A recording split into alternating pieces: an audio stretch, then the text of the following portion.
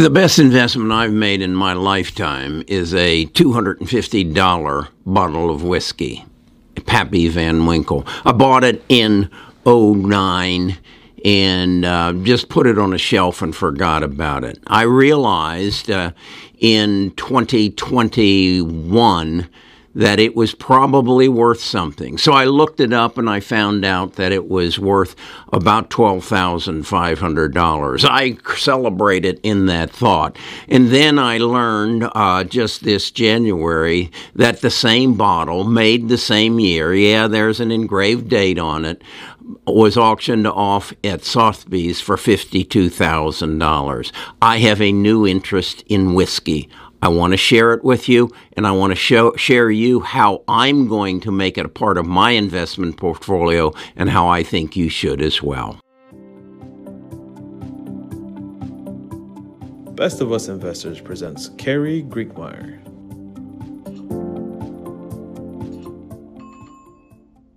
I know from my past investment experience, the real key to making money in the stock market or in any investment market is to recognize a value, an asset that the market has not recognized of future value.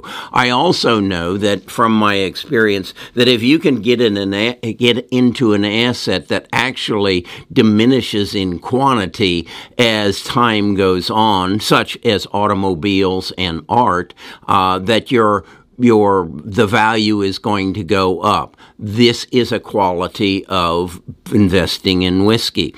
The industry has grown substantially over the last couple of years with a great focus on bourbons and now a focus moving on rum, but it was preceded by single malt whiskeys in Scotland, and some of those go for as much as $1 million. Why is that?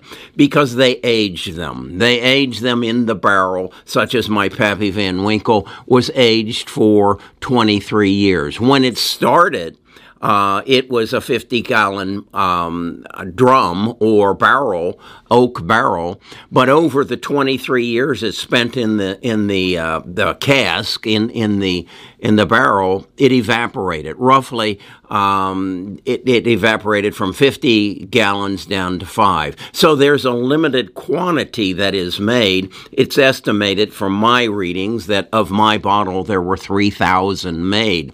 The reality is some of them are going to be drank. And probably that number is now down from 3,000 to something like 300, and it will continue to go down. And as the quantity goes down, the value of mine goes up. And as I said, it's now valued at roughly $52,000. Let me show you, in fact, the path that my Pappy Van Winkle went on. As you can see, I estimated that it grew at a rate of about 35% for the first number of years, and then it had a spike of about 320%. Why is that? I suspect that that was set up. I suspect that two guys went to Sotheby's and bid against each other to get that price up. Is that real? Whether it's real or not, I don't care, but they have set the mark for my whiskey. Now, I shared with this on my Facebook page, and Doug wrote me. Doug is a friend of my son's. Doug shared with me that back in 2007, he had a interest in a whiskey by the name of A.H. Hirsch, and he went out and he bought a bottle of it for about $99. And then he did some more research. He was traveling, and he found a case of it in New York City for about the same price. And he like me, put it on a shelf and didn't worry about it. That $99 bottle, he tells me, and I confirmed it on the internet, is worth just under or around $8,000. He has a case of it. I asked him, I said, do you still have it? He says, I have some of it, but some of it went to pay for my daughter's college education. So from that, I look at that. I look at the price that went up on my Pappy Van Winkle and the price that went up on his A.H. Hirsch. And I say that if you buy the right bottle, this is going to grow at a rate of about 30 to 31%. And I believe that's conservative. And the reason I believe it's conservative is the world is just waking up to this. Specifically, the world outside of Scotland and the United States. Scotland's been doing this with their single barrel malt whiskeys or the Scotch for years. They lead the pack in the price achievements, and we can talk about that another time. But what interests me is the most expensive bottle of a whiskey that I can find is a Japanese bottle. Here's what it looks like. That's an $800,000 bottle of whiskey. Now, what I also in my research has come to learn is there is a growing interest, a fervor growing in Asia, in specific in India and in China. The wealthy, or those who want to be wealthy, are recognizing this as a category that needs to be in their investment portfolio right alongside their stocks, their automobiles, and their art.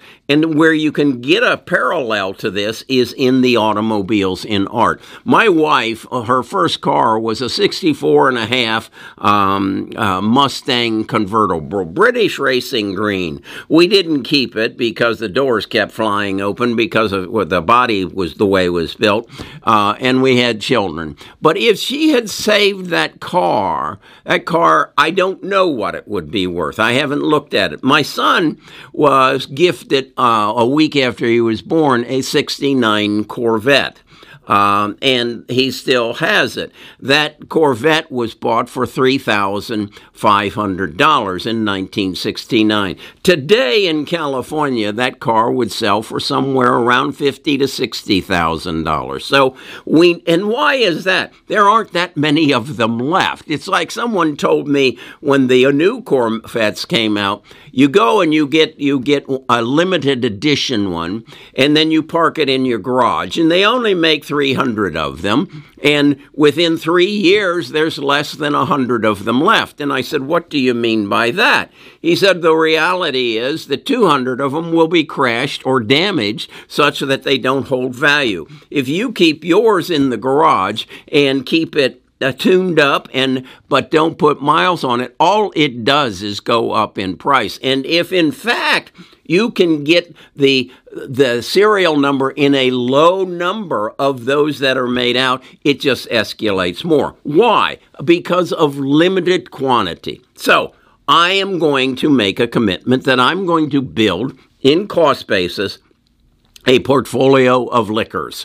It won't be more than 5% of my overall portfolio, and it's something that I'm actually not doing for myself. I'm doing it for those who follow me, because I will not live to see the potential value. I will not live to see Pappy Van Winkle reach $1 million for the bottle. It's now, as I say, about $50,000, but it will reach $1 million probably before Bitcoin ever does. It'll probably get to the $100,000 before Bitcoin does. So that's what I want to do. Now, what I said to myself, how can I better my position in this? And I realized I have to study.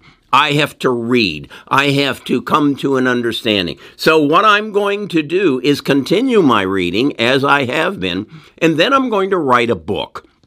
I'm not going to sell the book. I'm going to entice you with the book. That is to say, it's going to be an ebook, and I'm going to give it to you. Why do I want to give you an ebook? Because I want to build a community. I have one brain. I have one life. I only have so much time. So what I want to do is find you who says, hey, I'd be interested in making 5% of my portfolio out of bourbons and scotch and rum and build an asset of this kind. Okay? So what I'm going to do is teach you. And then I'm going to build that community, and I'm going to probably create a Discord. And I'm going to ask you to come to the Discord and share your experience. What's happening in the bourbon market in Ohio, in California, in Texas? And if I bring all this together, we can learn from each other. And the reason I'm doing this is because such a community does not exist. I've gone to Discord. I've searched. Is there a community that I can become a member of? No, there is not. So I said what I always say. Well, then build it yourself, Carrie. So that's what I'm going to do. Now, I do belong to a Facebook club or group. And what they're basically interested in is not so much investing, but in tasting. Okay? They want to compare what the taste of this is to this is. I don't care. I honestly don't care. I like Knob Creek.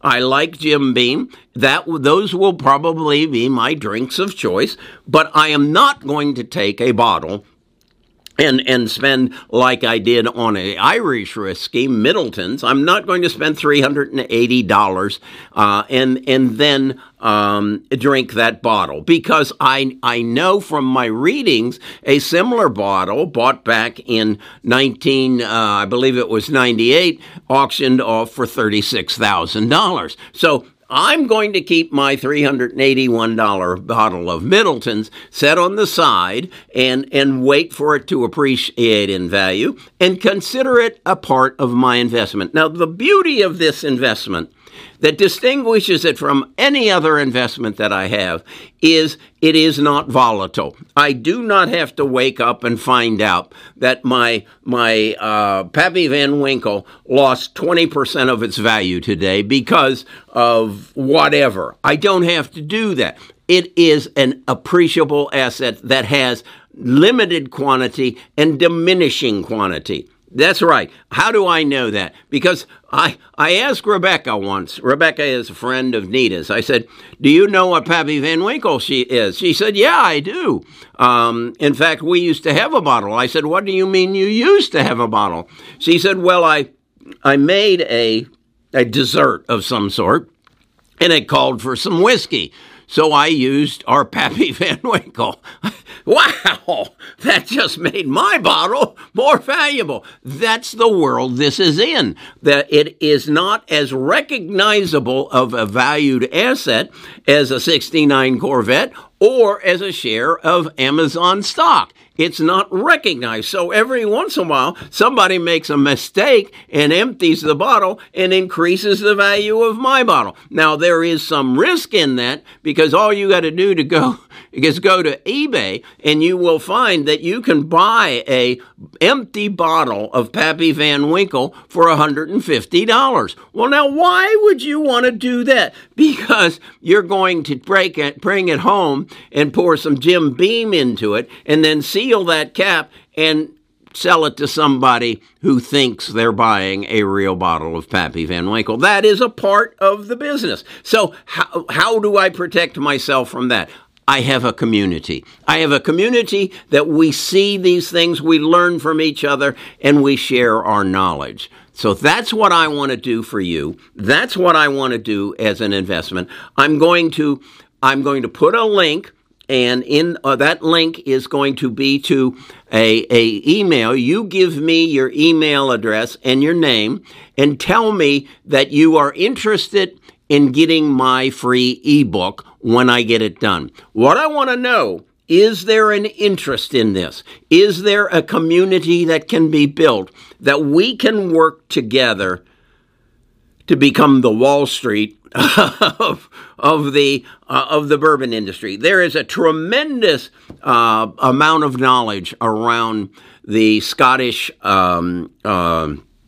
single malt liquors that doesn't exist, that I can thus far find around bourbons, around rums, and around tequila is another one that is just exploding.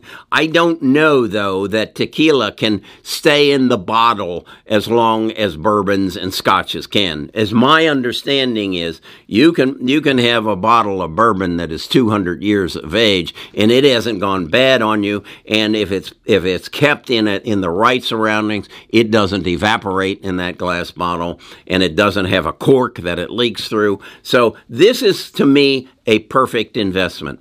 I want to know from you. Go to the link, send me your name and your email address, and we'll build this community, and we'll become some movers and shakers in the whiskey business. Let's explore this further in the future.